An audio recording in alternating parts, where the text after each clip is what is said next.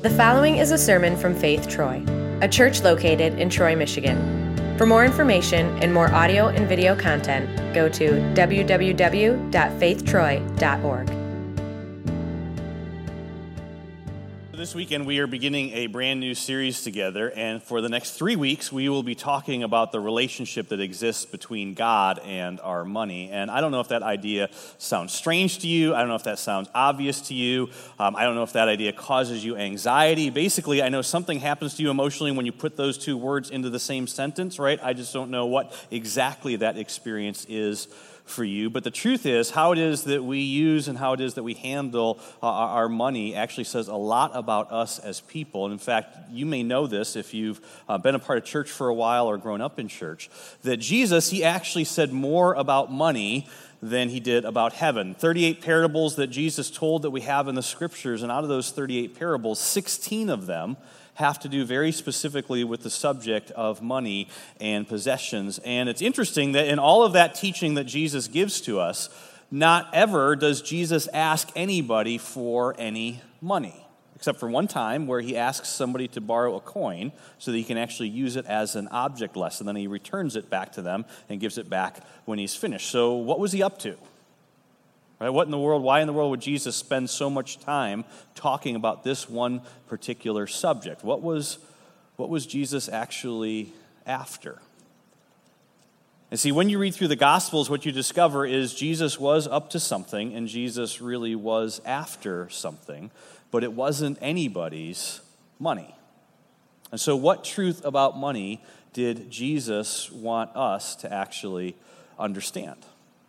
Now today, as we begin this series together, we're going to take kind of a 30,000-foot view on this whole subject. And we're going to begin by asking a question. It's a fairly simple question. It might be an obvious question to some of us. But the question is simply, how does God view money? And see, the truth is, I think for many of us, we don't even think to ask this question because it is so simple and it is so obvious. And yet, consider this. If you were having trouble in your marriage, and so you wanted to talk to me about your marriage, right? Before I sit down and talk with you and I hear your story, or I hear her story or his story, I would actually want to talk to you about how it is that God views marriage and what it is that God actually created marriage for and what it is that God wants marriage to do. Because whatever it is that we're going to talk about in terms of specifics, it's got to fall within the broader context of what it is that God actually created marriage for and what God says its purpose is. And so we're going to do the same thing when it comes to the subject of money. And the truth is, whenever people are honestly willing to ask and answer the question, right? What does God think about whatever, right? Whatever the subject may be, whenever we're actually willing to do that and to get God's perspective, right? That impacts our assumptions, it impacts our actions, it impacts our attitudes. When we see as God sees, right? The truth is, all of us, we are more inclined to do what God says. And so today, we're going to ask the question, how does God view my money? And see, if you're sitting there today and you're thinking that the punchline to that whole question is that he wants it, right? You can just relax, right? You can just, everybody exhale, right? It's okay. Because listen, if he wanted it, he would have already taken it, right? Your God is too small if that's what you think. When the government wants more money, they just take it. You don't think God is bigger than the government? Right? If God wanted what you have, he would take it, right? If he wanted your money, he would have already taken it.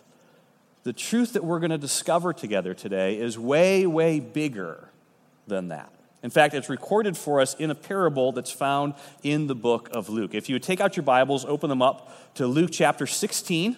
It's on page 1625 in one of those Bibles in the seat back in front of you. Now, if you've been attending Faith for any period of time, then undoubtedly you've heard me say that Luke was a first century doctor. And what Luke did is he went out and he interviewed all of the eyewitnesses, all of the first-person eyewitnesses to Jesus' life, his ministry, and his teaching. He took all of that information, he collected it, and he organized it into an orderly account. And so it's Luke who records a number of Jesus' parables, and it's Luke who records this fascinating parable that he is going to answer this question for us today about how it is that God actually views our money. And so just one more thing before we jump into this together. If, you're all anxious and nervous because it's like, oh no, the preacher's talking about money and that whole thing, okay, then listen, this is not a series. The next 3 weeks is not about what I want from you. That's not what we're going to be talking about. This is a series about what it is that I want for you. Because, see, the truth is there is incredible freedom that comes from actually doing and not just knowing, actually doing and not simply hearing, actually doing what God says about everything, right? That was the big takeaway from our last series together on the book of James. And the truth is that includes, and that is absolutely true about how it is that we use and handle our money as well. And so in Luke chapter 16, Jesus begins to tell a story, not a true story, but a made-up story to communicate a very, very significant truth. Jesus starts in, Luke records for us, beginning of chapter 16, verse 1. Jesus told his disciples. And when Luke uses the word disciples, he's not talking about the 12 apostles. Luke wants us to know that this is actually a bigger group. These are all the people following Jesus from place to place, people who actually believe that Jesus was who he claimed to be. And so certainly that includes the 12 apostles, but Luke wants us to know that this is actually a bigger group than just those 12. And so Luke tells us that Jesus told his disciples, there was a rich man whose manager was accused of wasting his possessions. There was a rich man who had so much money that he couldn't manage it all, so he hired someone to manage his money for him, who bought and who sold and who traded with his name. And this rich man, he got wind of the fact that his manager was doing deals that either weren't smart or were dishonest somehow, or for some reason they were making him nervous. And so he, the rich man, called him in and asked him, what is this I hear about you? Right? Word is on the street that you're doing things that are not quite honest. You're doing things that are not quite right. You're doing things with my money that does not represent me well, so give an account of your management. In other words, get all the books together, bring them in, because you cannot be manager any longer. And so the rich man, he fires this manager, and so the manager thinks to himself in verse 3, he says, oh no, okay, what do I do, right? What now do I do? I wasn't expecting this, right? I've been caught.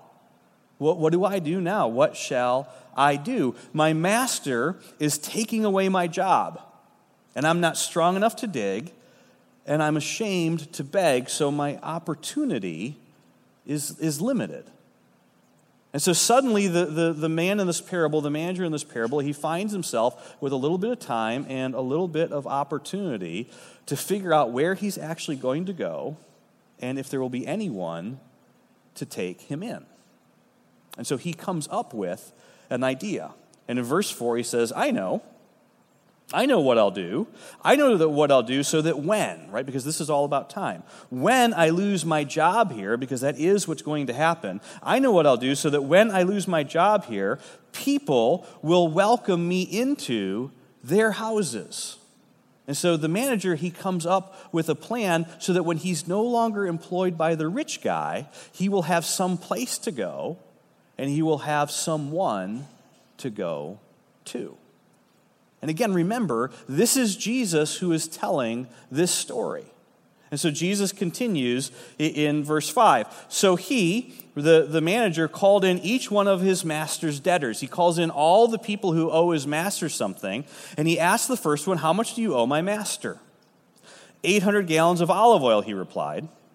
The manager told him, take your bill and sit down quickly before anyone sees, before anybody notices. Sit down quickly because, listen, I don't have much time. Sit down quickly because I need to take good advantage of my limited time to make sure that I have some place to go and someone to go to. Sit down quickly and make it 400. Just 400? Yeah. Just make it 400. Let's just get this wrapped up right away. Let's just finish this today. Are you sure? Yeah, come on. Just make it 400. Thank you. Thank you. That's incredible. Thank you. Listen, if you ever need anything, just call me. I will. Maybe sooner than you think. Verse 7, then he asked the second, and how much do you owe? 1,000 bushels of wheat, he replied. He told him, take your bill and make it 800. Just 800? Yeah, just make it 800. Come on, let's just wrap this up today and be done with this. Well, thank you. That's amazing. I can't believe that you would do that. Listen, if you ever need anything, you know where to find me. Just call me. And see, the implication of this is that this manager, he did this over and over and over again with everybody who owed something to his master, right? And it's bargain day. I mean, these are fire sales. This guy is giving these people the deal of a lifetime. He's got the authority to do that. He's still got a little bit of time, and he's got a little bit of opportunity. Now, at this point in the story, everybody in Jesus' audience is beginning to think what many of us are thinking, which is that whatever the word is on the street about this guy, I mean, it's no wonder that the rich man had to let him go, because the manager, I mean, he is stealing his boss blind, right? I mean, he is ripping this guy off big time, and when the master finds out what he's done, I mean, he's toast. I mean, he'll be lucky if the only thing he has to deal with is jail. I mean, he could be executed for what he's doing.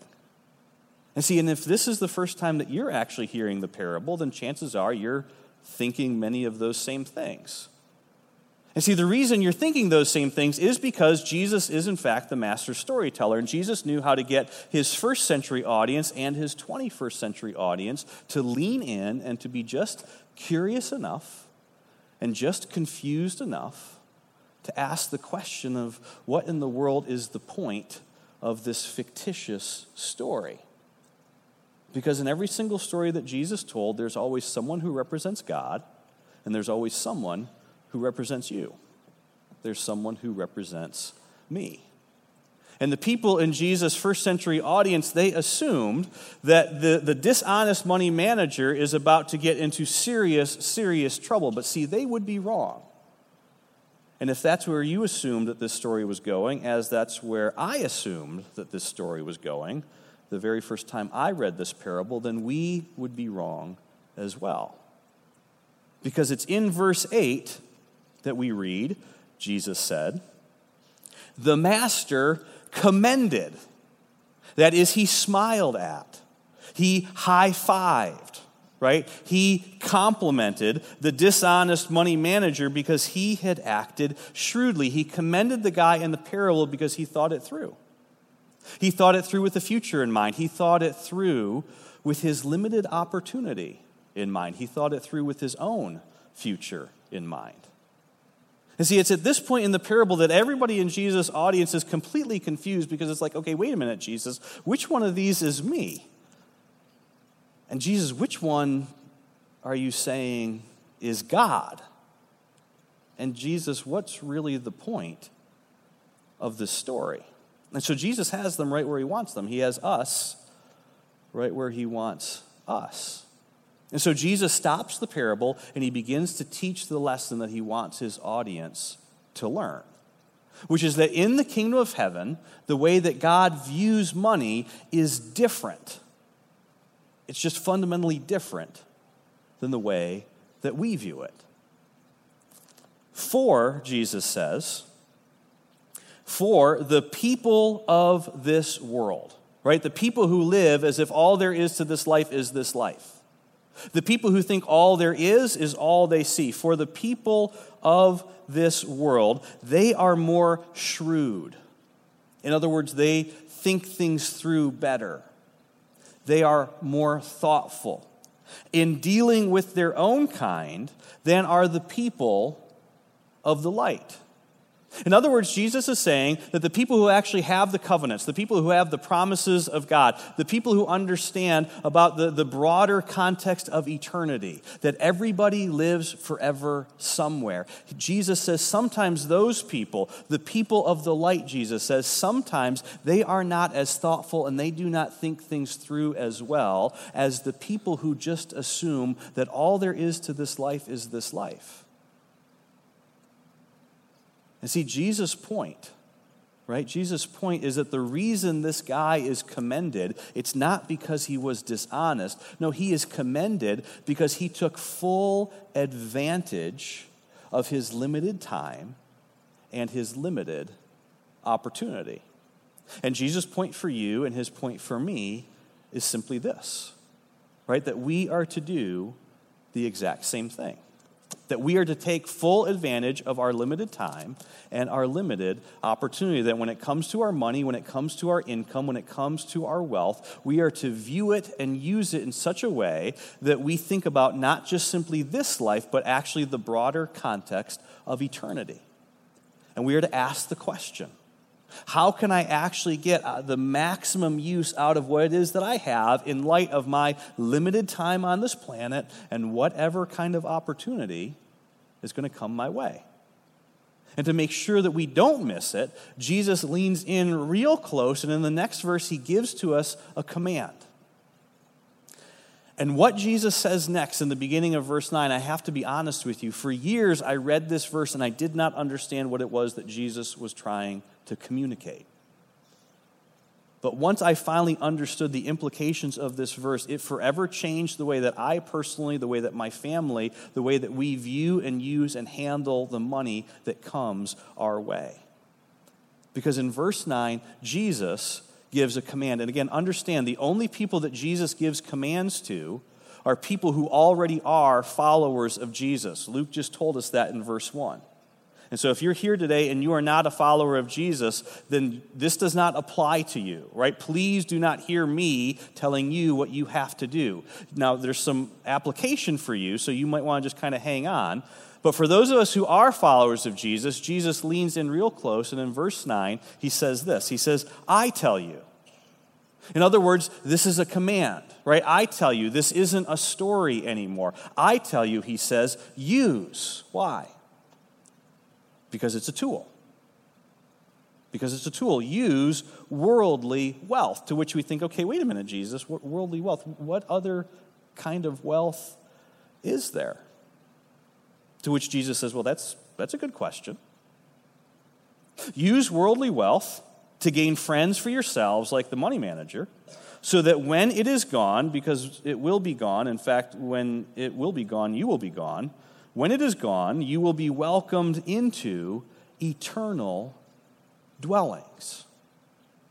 And see, the implications of this verse, they are actually huge and they are unmissable, because Jesus is telling us as his followers that there is actually something that we can do with our temporary wealth during this tiny slot of time, whatever amount of time that is, that we each have in this life, that will in fact make an eternal difference. That for those of us who are followers of Jesus, we need to figure out how to use our temporary, right now resources in such a way that when you die and you move on to what's next, into eternity, into heaven, that there will actually be people there in heaven waiting to welcome you because you used your temporary worldly wealth in such a way that they could be introduced to their heavenly Father, and so that they would learn that they too have a place with him in heaven for eternity. Jesus says, I want you to figure out how to go and do that. That way, when you actually get to heaven someday, right, somebody's going to walk up to you in heaven and say, hey, Joe, I'm Steve. Good to meet you, Steve. Do I know you? No, you don't know me, but see, listen, I'm actually here because of you. Steve, I've never met you before. What are you talking about? Well, Joe, remember that small group that you used to have in your home? Well, sure, I guess. I mean, I had a lot of small groups. Well, see, my grandparents were actually a part of that small group, and my grandparents always said that small group was the place where they actually understood who Jesus really is for the very first time. And you don't understand, that changed the course of their lives. In fact, that changed the course of our family, because my parents, they actually raised me to believe that Jesus is my Savior. And so now I'm here, maybe a little bit sooner than others, but I'm here. I'm here because of your living room, because of the small group that you hosted in your temporary living room. That's why I'm here. That's amazing, Steve. Are you serious? Yeah. That is the implication. That is what Jesus is telling us in this one verse. And he teaches this all throughout the Gospels. And see, listen, I get it. Right? I get it. You might be tempted, just like I might be tempted, to dismiss this whole idea, because at some level it's a little bit hard to even wrap your mind around. And if that's where you're at, I get it. I understand it, except for one thing, that after Jesus was crucified, he actually came back to life. And if that does not make him the authority when it comes to the subject of eternal dwellings, then I don't know what else does. And again, right? Again, his point is clear. Your money and your possessions, my money and my possessions, they are a means, right? They are not an end. In fact, they are a means that goes beyond our end. And Jesus says, you want to understand, you want to know the truth about how it is that God views money? He sees it as a tool. He sees it as a tool. So here is the command. Use worldly, temporary wealth, right? Leverage it because you've got a little bit of time and you've got a little bit of opportunity. Use your stuff in such a way so that the Father can actually use it to move people into his kingdom, because when you do this, your temporary stuff has an eternal impact. And listen, the truth is, every single one of us, we have all had conversations about money in our homes. The truth is, if we're honest, most of the time, probably those conversations end up being awkward, they end up being anxiety-provoking, they end up being fear-provoking, and they end up probably, for a lot of us, in a lot of fights. Right? But think about this conversation. This is an awesome conversation. How can we figure out how we can use more of our stuff in such a way that our stuff could actually have a kingdom impact? Right? See, the truth is, that is an amazing conversation. In fact, I've seen that conversation, I've seen the result of that conversation for years. The reason why our church is where it is, the reason we can do the kind of ministry that we can do, is because there is a group of people who have been around this place for years who understand what it is that Jesus is explaining to us in this parable. In fact, there's a group of men and women in this place, and if I told you their names, they'd be mad at me right now, but they have for years used their temporary stuff to make sure that all of our kids' rooms, our preschool rooms, our student rooms, our VBS rooms, that all of them are amazing places for kids to be and learn every single week when they come into this building. And you might walk by these rooms on a Sunday morning or a Wednesday night or during vacation Bible school and think to yourself, okay, well, it's just all about the fun. But listen, for many, right? For many, it is fun that actually breaks down walls and allows us to begin conversations with kids about Jesus. And the truth is, that doesn't just apply to kids. Because I could also tell you a story about a man who understood both of these principles, and so he found a way to leverage some empty space he had in a building that he owns to provide a place for men to get together where they could actually talk about how to be better men, better fathers, and better husbands. I could tell you about a group of women in this place who week in and week out use a room filled with sewing machines to create an environment where other women who have been through unimaginable loss and terror in their lives can actually come together, be safe, be connected to each other, and hear about Jesus. And see, I could go on and on and on with the examples. And see, for some of you, you understand this. And yet the truth is, for others of you, this is brand new. This is brand new, either because you're brand new, or if you're honest, you've just never thought about this before. And see, as a follower of Jesus, Jesus commands us as his followers not to just get caught up in that never-ending cycle of consuming and acquiring, consuming and acquiring, consuming and acquiring. He says, no, the truth is, you need to see and understand that your stuff is a tool. It's a tool, so use it.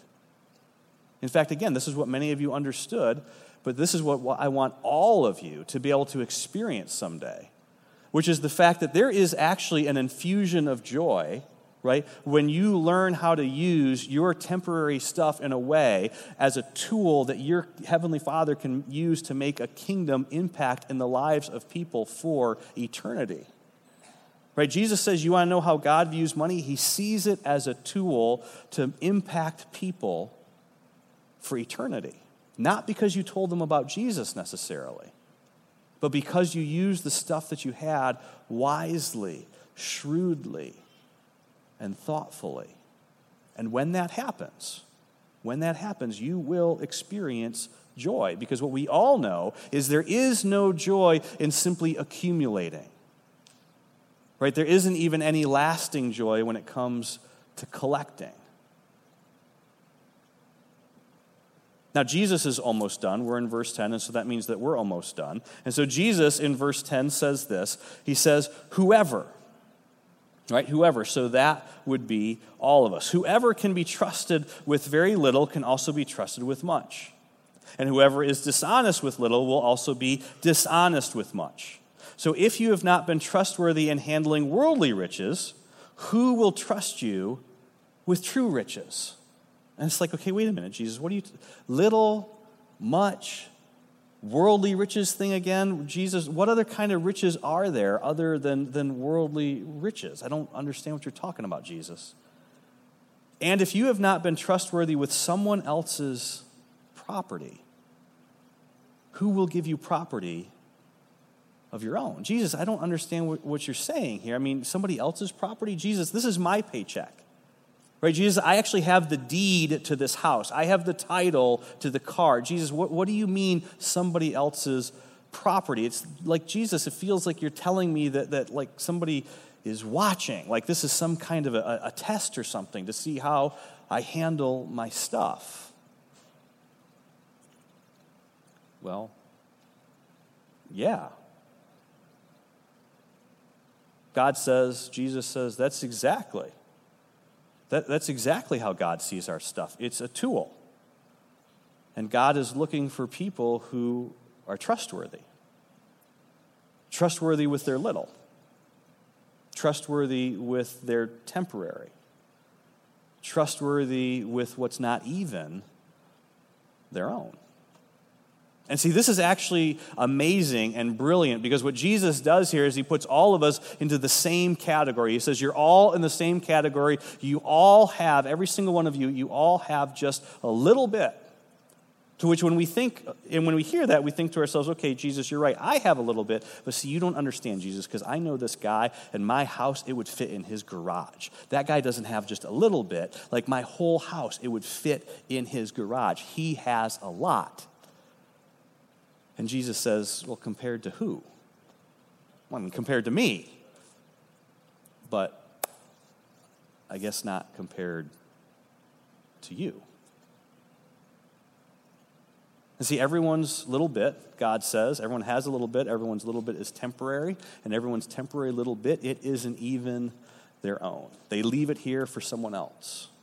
They're just borrowing it as they walk around here on earth. In fact, the way that you know you're not an owner is because if you're going to leave it behind for somebody else, then clearly you don't own it. Clearly you are managing it. So really, the real question is, the big question is, who are you managing it for?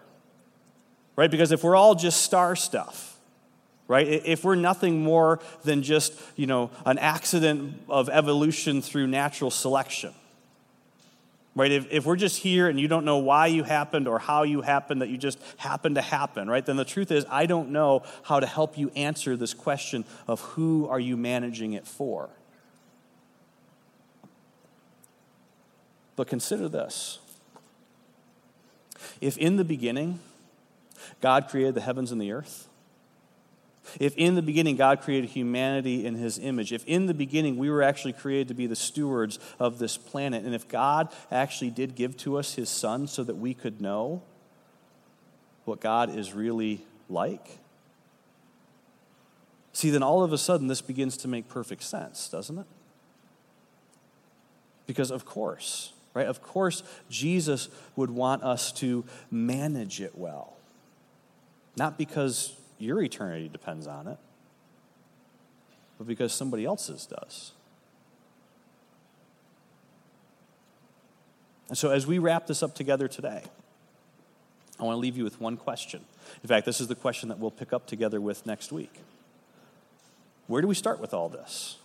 I mean, where do we actually start? I mean, how do we move forward with a subject like this? And see, for some of you, this is how you've thought about money. This is how you've thought about wealth for years and years and years. And so for those of you, this is a reminder. But don't miss this. This parable is also a reminder that someday in heaven you will meet face to face people whose eternity you've impacted and you had no clue. You had no clue what it is that God was doing through you. And that will be true for you someday. For others of us, this is brand new, right? Either because you're brand new to being a part of a church, or because you're brand new to the idea of not just simply attending church, but actually following Jesus. Or this is brand new to you because if you're honest, right, you're a follower of Jesus, but this has always been the kind of thing your parents worry about, or your mom and dad think about. But now all of a sudden it's dawned on you, oh, I'm a real adult, I have to think about this too, right? So this is brand new for a lot of us. And still for others of you, probably you're a little bit skeptical because you're sitting there and you're thinking to yourself, no, Jesus just wants our money. That's what this whole thing is all about. That's it, right? Now, if that's you, listen, no, he doesn't. He never asked anybody for any money. In fact, it's Jesus who at the cross said, listen, I love you so much, I'm going to give you something whether or not you give anything to me. I'm going to give you something even if you never give anything to me. Because, see, Jesus, he wants us to understand that our money is actually a tool. So use it. Use it. And when you answer that big question of who are you managing it for, right, something begins to happen in your heart. But listen, until you answer that big question, right, the truth is you could just end up living for yourself, and that would be a shame. That would be a shame because yourself and myself is far too small of a thing to actually live a lifetime for. And so Jesus wants us, he wants you, he wants each of you to actually experience peace and joy and freedom. And see, Jesus is inviting us into this because listen, Jesus is telling us, he's telling us, more money will not bring you any of those things. But how you use it, that will. Let me pray for you today. Heavenly Father, it is so easy for all of us to sit through a conversation like this and to feel all kinds of emotions. And Father, if we're honest, it is very easy to let our money manage us as opposed to us thinking about and using our money as a tool, and a tool with a very specific eternal purpose. And so, Father, I pray that as we begin this series and this conversation together as your church, Father, I ask that you help us to remember what it is that you've blessed us with. And that all these things that you've given to us, all these blessings that we have and that we experience each day, whether they be financial or otherwise, Father, that these things are not for our glory, they're actually for your glory. And so help us to be wise. Help us to see how we can actually invest in the lives of other people, the people of this world, the people who do not know your Son as their Savior. And Father, I pray that for all of us, that we would always be a church that would welcome and continue to help welcome and to seek after those people who do not know you as their Savior, that we could introduce them to Jesus. Father, that you could give them the gift of faith, that you could change their hearts, that one day that they too would call Jesus their Lord and their Savior. And Father, I pray for all of us that as we prepare to receive communion, as we prepare to receive the body and the blood, the bread and the wine, Father, I pray that as we speak to you, as we confess our sins to you personally and silently, that you would speak to us as well. That you would remind us that we are loved, that we are chosen, and that we are forgiven by you. The good news of the gospel is that when your Savior Jesus found his time on this planet limited, that he did not give less, he gave everything. That he gave his life so that you would have life.